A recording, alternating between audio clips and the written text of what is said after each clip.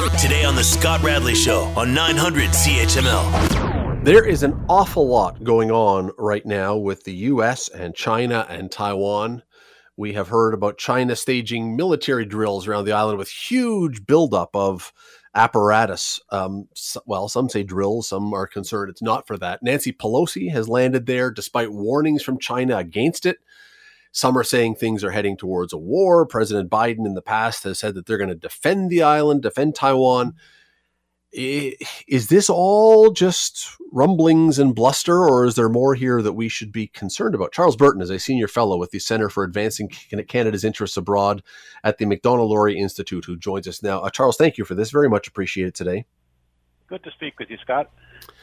Maybe, now I've been on vacation, and I know that, as I said a moment ago, that I've been tuned out a little bit, but boy, even when I came back, this seems like it has gone from 10 kilometers an hour to 120 miles an hour in just a few seconds. Well, I think you're right. Pelosi's visit to Taiwan is a sort of signal moment in the relations between China and the United States, and probably one that the U.S. president, the Pentagon, the government of China, and the government of Taiwan didn't want. But really, it's indicative of mounting forces of confrontation that, as you say, could eventually break out into a war. The main substantive threat that China has made to the status quo over the U.S. and Taiwan is the indication that they will be engaging in live fire exercises around Taiwan, some of it impinging on Taiwan's territorial waters, starting on Thursday and going through till Sunday. If this is indicative that China plans to go for a blockade of Taiwan, then that would really bring the matter to a head. I mean, aside from anything else, Taiwan produces 80% of the world's computer chips, so it's something that would have global resonance. And the question really is, will the United States defend Taiwan's democracy and, the sovereignty of the Taiwanese people who don't want to be ruled by the Chinese Communist Party out of Beijing, or will we give in to China and let them have their way with Taiwan and try and come up with some means to move forward in a way where China respects the international rules-based order? Well, it seems to me that the first one is more likely than the second one. Well, I wondered about that, and the reason I wondered, the president has said that they would, and yet the president also said, well, we'll help defend Ukraine, and they didn't want to cause Russia to get any more cranky and start getting mad at the U.S. with bombs or whatever else. So is that not the exact same situation they would face if they got involved with a war with China? Yeah, I think that China's looking at the half-hearted assistance that the West is providing to Ukraine and seeing that the Russians are, in fact, eventually it looks like going to obtain their military objective in Ukraine. They're just gradually, taking it piece by piece by piece. And they think that this could be the same situation with Taiwan, that we talk a good line, but when it comes down to something that actually would impact on our interests, in the case of Ukraine, how much energy Germany will have to heat their homes next winter, and in the case of Taiwan, what happens to computer chips if Taiwan is blockaded, and feel, okay, maybe this is a good time to go into Taiwan because the West talks a good line, but when it comes to a crunch, they won't defend in ways that would affect important economic interests. There is a part of me, the belligerent part, that says I like that Nancy Pelosi and the states went over there and sort of put their flag in the sand, as it were, and say, we're here and you're not going to cow us and we're not going to be scared of you. On the other hand, I wonder if this was the time to do this because of the military exercises. Is this an antagonistic move at this moment that maybe could have been a little less antagonistic at a different moment? Which one is it?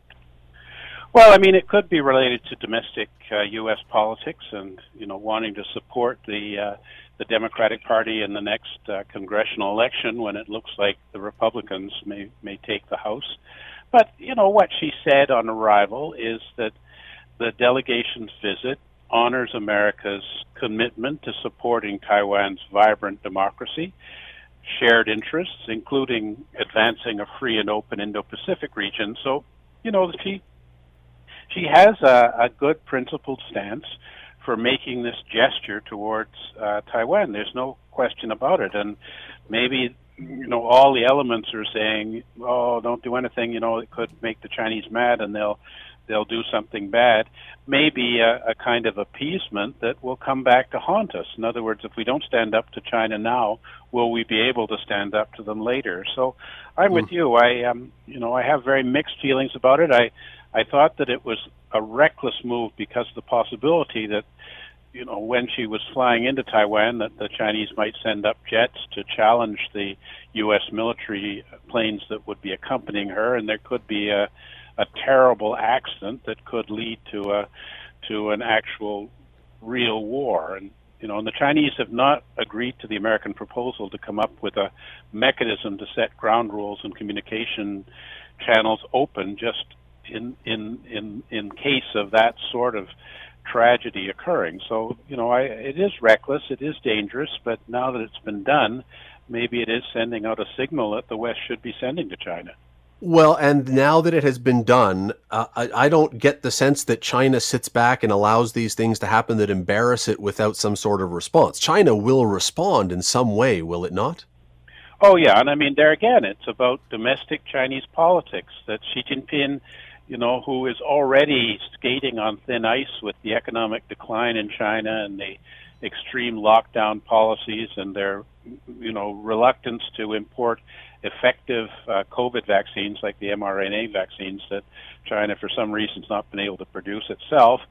And, his increasing crackdown on society and his desire to essentially crown himself emperor at the next party Congress, that if he is seen as being weak towards the United States, and if he's seen as being compromising on the Taiwan issue, that could tip the domestic balance against him, because people in China have a very strong emotional nationalistic response to the Taiwan issue and really want Taiwan to be, as they put it, returned to the embrace of the motherland, and don't seem to have much sympathy for the fact that Taiwan is a vibrant democracy and a thriving economy, that if China modeled itself on Taiwan, a lot of good things could happen to them domestically and in terms of global peace and prosperity, So it is, he will respond. The question is, how meaningful a response does he dare make?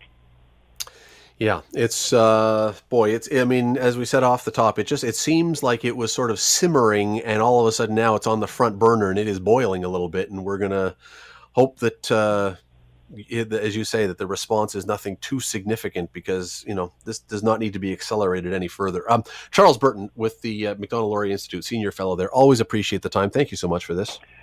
Good to speak with you. Don't take any more vacations. You can't tell what'll happen next. That's right. Maybe it's my fault. Go away and the world goes like this. Charles Burton, thank you for this. Really appreciate it. Take care. Bye. It is, look, if you don't know much about the story, or if you've sort of not been following it, you should probably give it a read, because this is, as Charles Burton just said,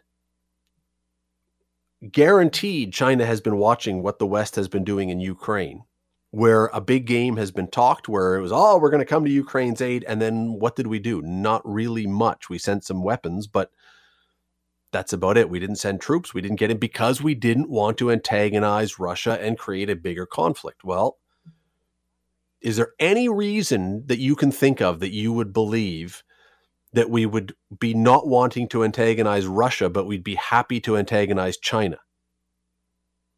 That doesn't make any sense whatsoever.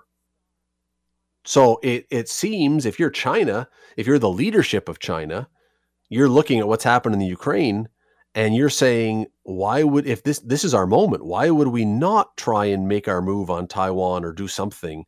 Because clearly the world is not that interested in getting involved. They'll say they are, but really when it comes down to it, are they really going to? It makes the whole thing very, very scary. All these pieces, one after the other that are happening. It's concerning. You're listening to the Scott Radley Show podcast on 900 CHML. There was a great series in The Spectator a few weeks ago by John Wells called Hitman, where he talked to Ken Murdoch, who was a hitman within the mafia around here. And just the other day, there's a piece in the National Post, Interviews with a Serial Killer. Do you see me as a demon? Which was a discussion or notes from a discussion with Dellen Millard, who of course is very well known around here, particularly for his involvement in the Tim Bosma slaying, which everybody around here is familiar with. The author of that, the reporter who put that together, joins us now. Adrian Humphreys is his name. He is also the guy behind the story. This is for a story in the True Crime podcast. True Crime Byline is the name of that podcast. Adrian joins me now. Adrian, how are you today? I'm quite well, Scott. Yourself?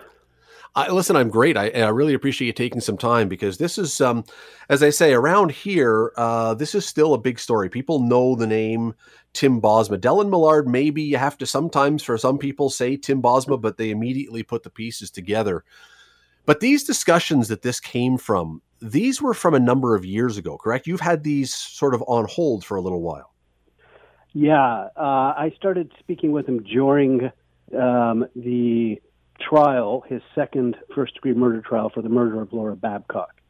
And I started spending some Saturdays in a Toronto jail, locked in a room with him. And so that would have been 2017 when I started. And now some of it was held on embargo, as they call it. He was in the middle of a trial. There was a jury at that trial. He still had a third first-degree murder trial to go. And for very sensible reasons, he wanted some of the material embargoed until after all his trials were over. Okay, and that's what I was going to ask, why now? But that makes a ton of sense. There is one element to the why now as well, is that I'd kind of forgotten about it, to be absolutely honest with you. I did the stories at the time tied to his trial, and then working with the True Crime Byline podcast, I revisited all my notes and my transcripts of my interviews with him, and I realized that I never really got very deep into the material because of that time embargo, and so that was the opportunity for now to revisit that. I'm always curious when, and we see this on Dateline NBC or 48 Hours or 2020 or whatever. We see this all the time in the States, but I'm always curious when a convicted killer wants to talk with a reporter, because I never am sure what the upside is for them. What was his reason? Why did he want to talk to you? He maintains his innocence, to put it succinctly, and he felt that he could convince me, he could convince the public through me of his alleged innocence. I think he's used to getting what he wants. He's a convincing guy. He talked people into doing all kinds of crazy stuff for him. I think he had this delusional narcissism that meant that he could trick me or manipulate me into writing something that would get the public on side with him, because he felt he'd been demonized in the press over these 3 killings. But Adrian, at this point, does public opinion really matter for anything? Like, I'm trying to understand what he would think, that if the public goes on his side, does he think that leads to a new trial or new trials, or just that he's not seen so badly? He said to me that that would be the start of everything turning around. He seemed to think that if the public stopped demonizing him and started seeing it from his perspective of sort of demonizing the Crown prosecutors or demonizing the police investigators that he said were out to get him, that perhaps it would stick in the mind of sort of the appeal court when he was appealing his conviction, or the next jury for the next trial, or a subsequent, he had 3 appeals still to go and so forth. So he really believed that this would be the beginning of, his being revealed as a wrongfully accused. And I use those words in quotes, of course. You mentioned that he has been able over time to get people to do stuff for him. So he must have, this is probably the wrong word, but I'll use it anyway for lack of a better one. He must have a charm or something that convinces people. So when you're talking with him, was there ever a point at which you're catching yourself saying, yeah, I don't know, I'm kind of listening to him and thinking maybe he's got a point here. And then you have to sort of talk yourself back with the stuff you know? Well, let me tackle that two ways. I mean, the second part of did I ever sort of lose myself in the moment with him? No. I knew exactly who I was dealing with and what his agenda was. And to be fair, he kind of got what my agenda was too, and that was to get some news stories, some headlines and some clicks, as he would often put it. But to the core of your question is, I mean, he is a convincing guy in a certain way, and I know this is kind of a loaded thing, but very sort of Trumpian or that populist politician mantra. Like he repeated his key message over and over again. He would speak with this clear cadence. Like I remember one time in particular when he goes, "I know that this happened, and I know this because I was there, and I know this, and I know," that this repetition and this emphasis. He's also pretty well spoken, but I think a lot of the convincing that he was able to do was before, he'd been charged with murder. Back then, he was wealthy. He came from a family of some note. He himself had a brush with some fame when he was 14 and became the youngest person ever in the world to solo pilot both a helicopter and a plane.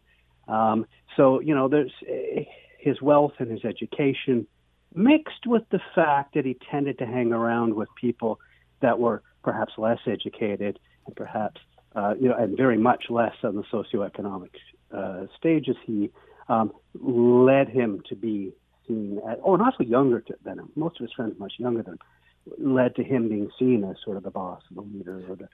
Because you shouldn't judge a book by its cover. We say that a million times, but every time I look at his mugshot, I think this is not a very bright guy. The picture just doesn't make him look very bright. It sounds like that's a completely wrong interpretation of who he is. I mean, he's not a genius, that's for sure. No, but I've spoken to a lot of criminals, and I would sort of put him in the top 20% of violent offenders that I've had encounters with. And I think this, he was brought up in a home that valued education, that valued public affairs, that valued,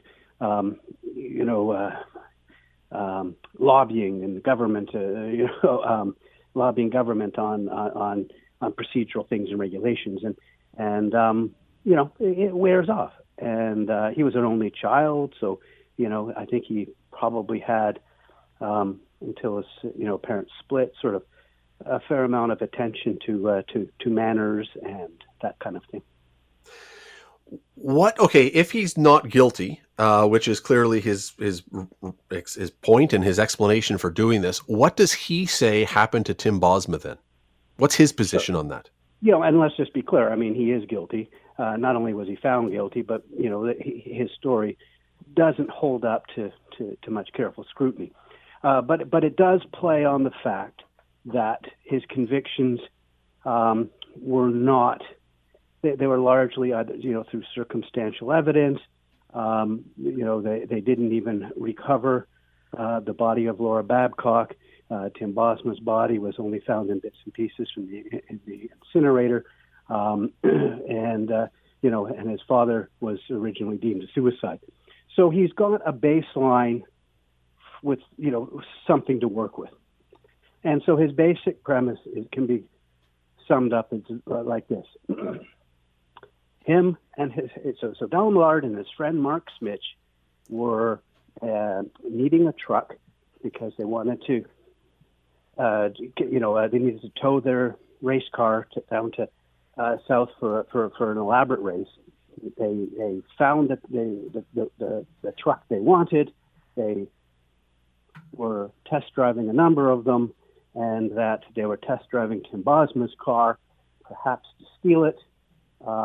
But that Mark Smitch was, as he put it, 30 stories higher than a kite, and accidentally shot Tim Bosma in the truck.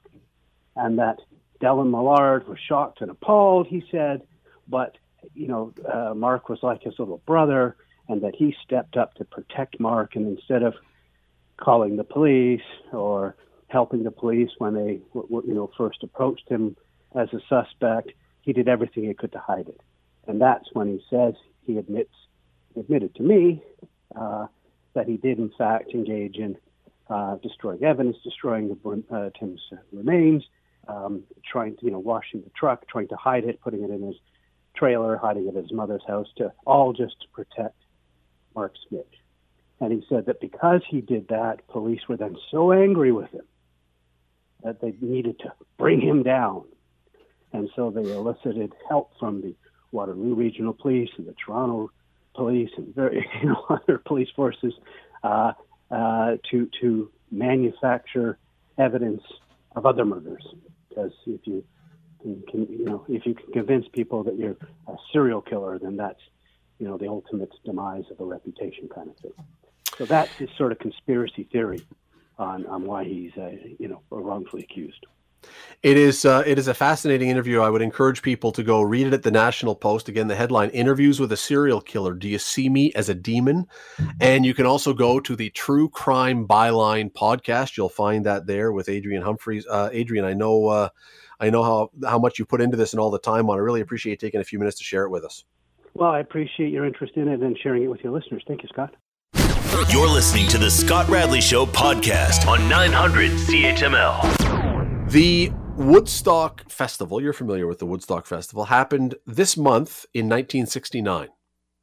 It was just a few weeks after Neil Armstrong stepped on the moon. 400,000 hippies got together in Bethel, New York, and had the Woodstock Festival, peace and love and all those things.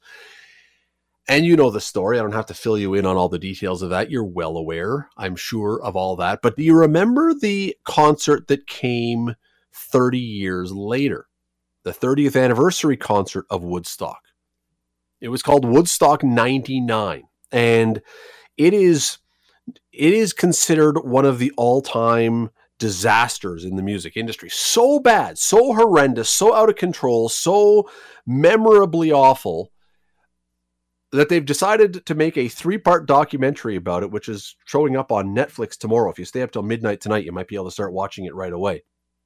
It was that bad. I want to bring in a guy who, if you're ever going to talk about music history, there is nobody else in Canada or anywhere else in the world. There is nobody else you want to talk about if you're talking rock history that you want to talk about these things more than Alan Cross, the guy who is behind a Journal of Musical Things. He joins us now. Alan, how are you today?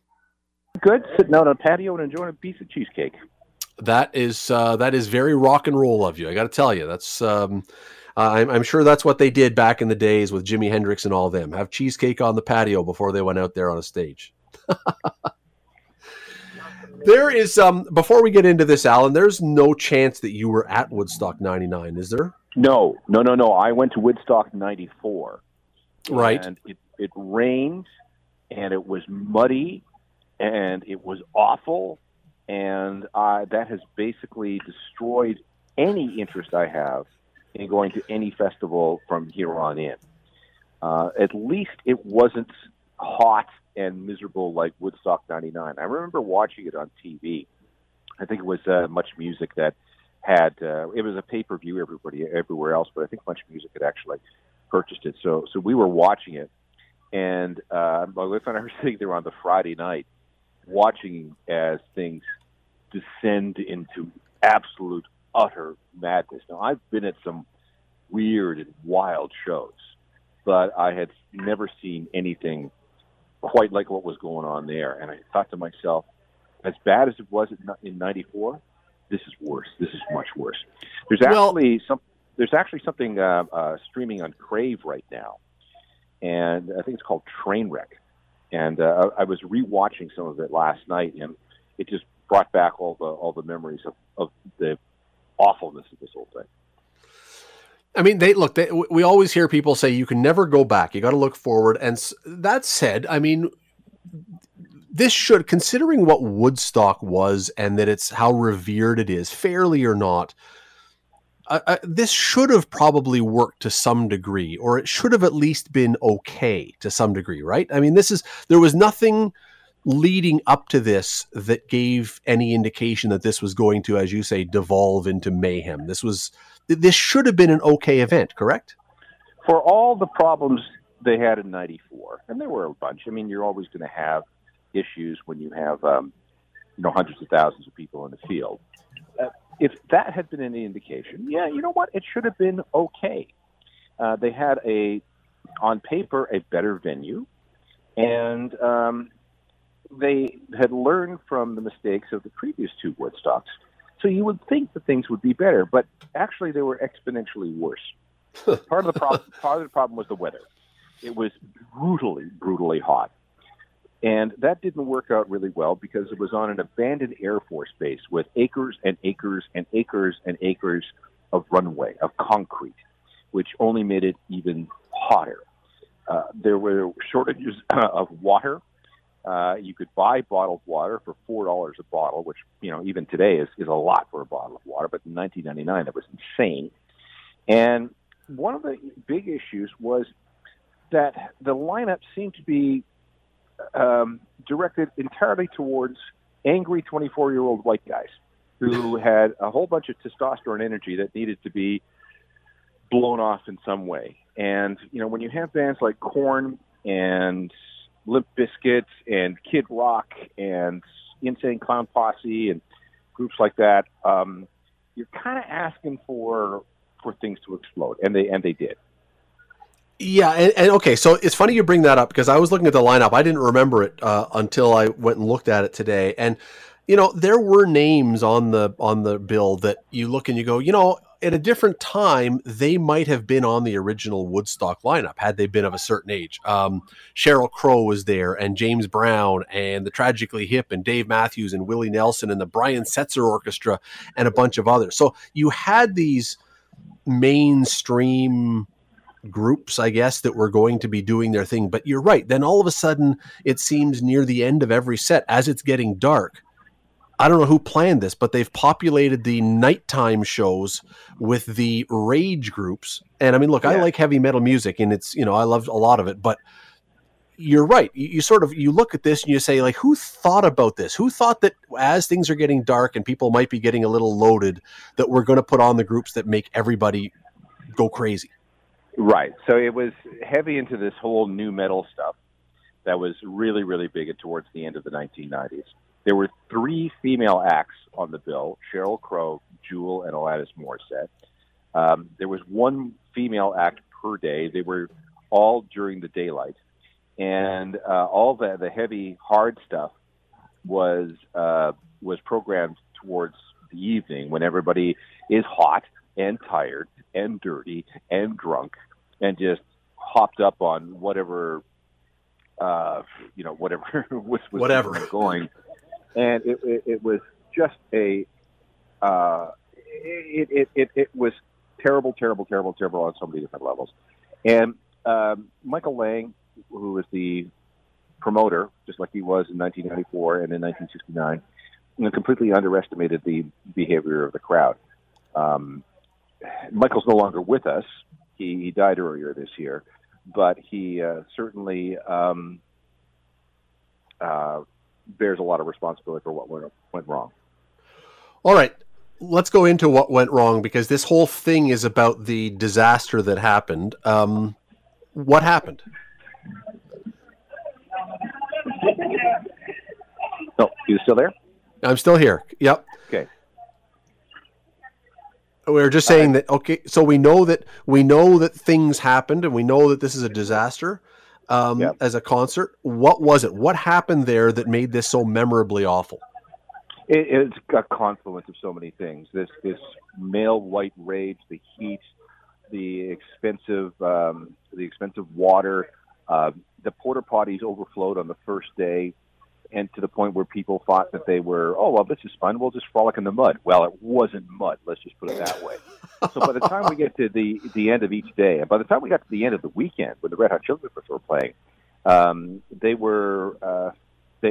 fires were being set. There was all kinds of issues regarding sexual assault on women. There was violence, vandalism.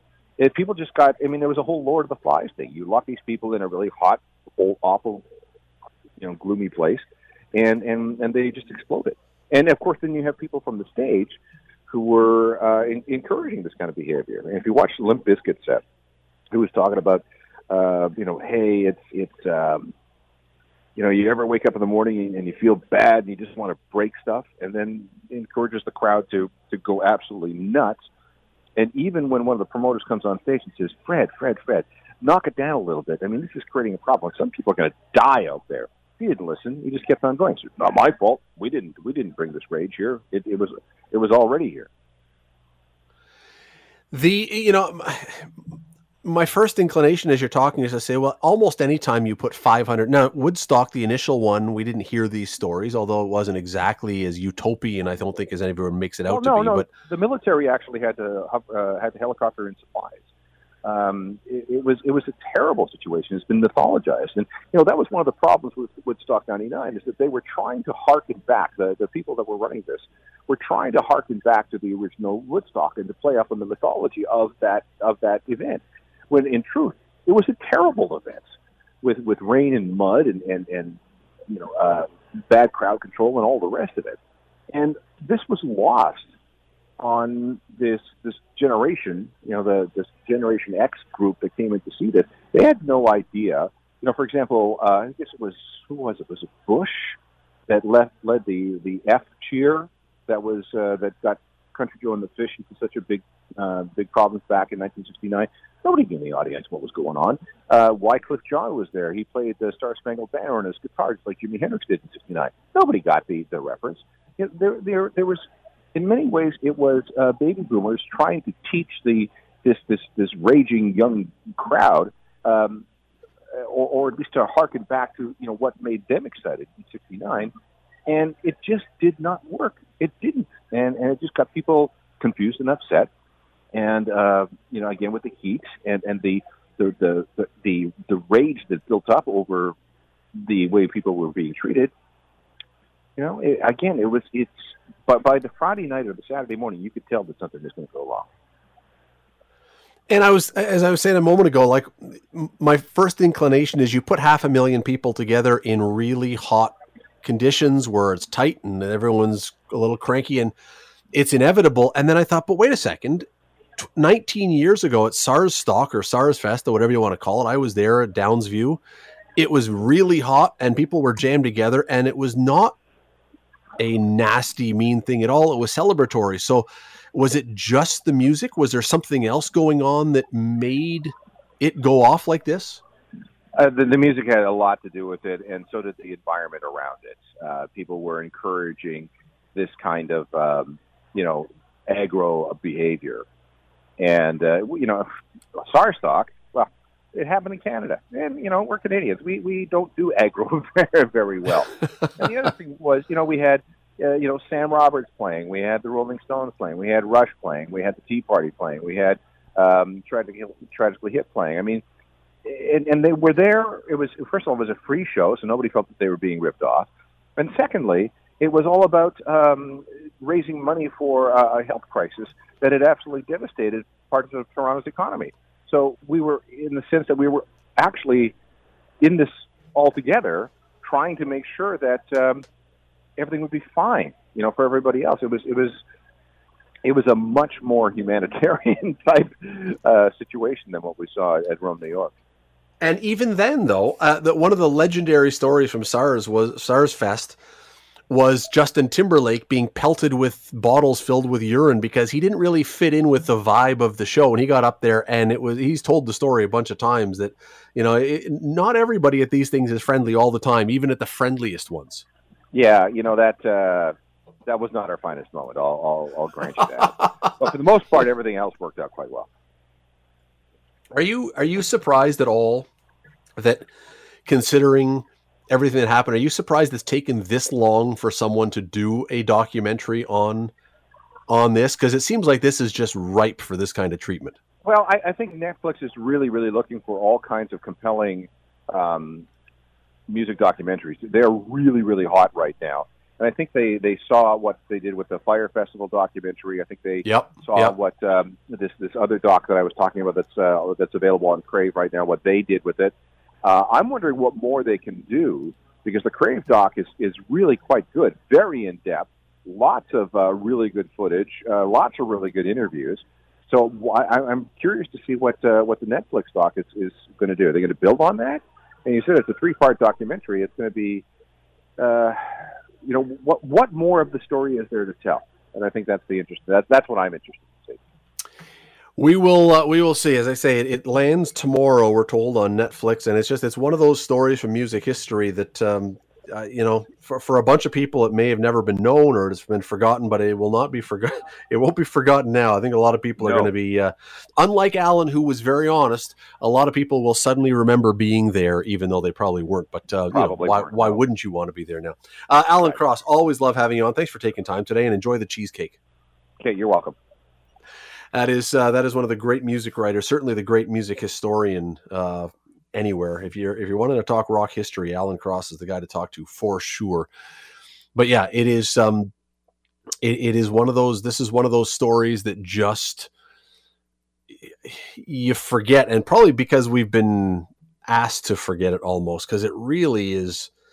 Well, if you watch this, and I haven't seen all of it, I've just seen the trailer for it. Boy, it is. I love that Alan referred to it as a Lord of the Flies moment, because that's what it seems like. It seems like this was one of those moments where civilization devolved, and you realize if you leave people to their own devices with no rules, no laws, no security, no nothing, this is where we get. And you can argue that, and you can say, no, I think that if we had a completely a society that was, had no police and no this and no that, I think we'd be fine. We'd all sort it out and we'd all live happily ever. No, I'm sorry to be so cynical and so depressing. This is what would happen. And I don't want to get all serious, because we're talking about something that, not only is a few years ago now, but is also, it's a music story. But boy, this is one of the things, as I've been reminded of this, then you start thinking, oh yeah, all those ideas about defunding the police, give it a second thought, because when you take away, they had not much anyway, security. Is this potentially where you start to go? I don't know, but it's a cautionary tale perhaps for something. It's on tomorrow on Netflix if you want to watch it. The Scott Radley Show, weekday evenings from 6 to 8 on 900 CHML. The Scott Radley Show podcast is available on Apple Podcast, Google Podcast, and wherever you get your podcasts. I'm Scott Radley. Thanks again for listening, and do not forget to subscribe to this podcast. It is free. You will never miss an episode, and also be sure you rate us and review us. Whatever you think of us, we'll take it. Thanks for listening.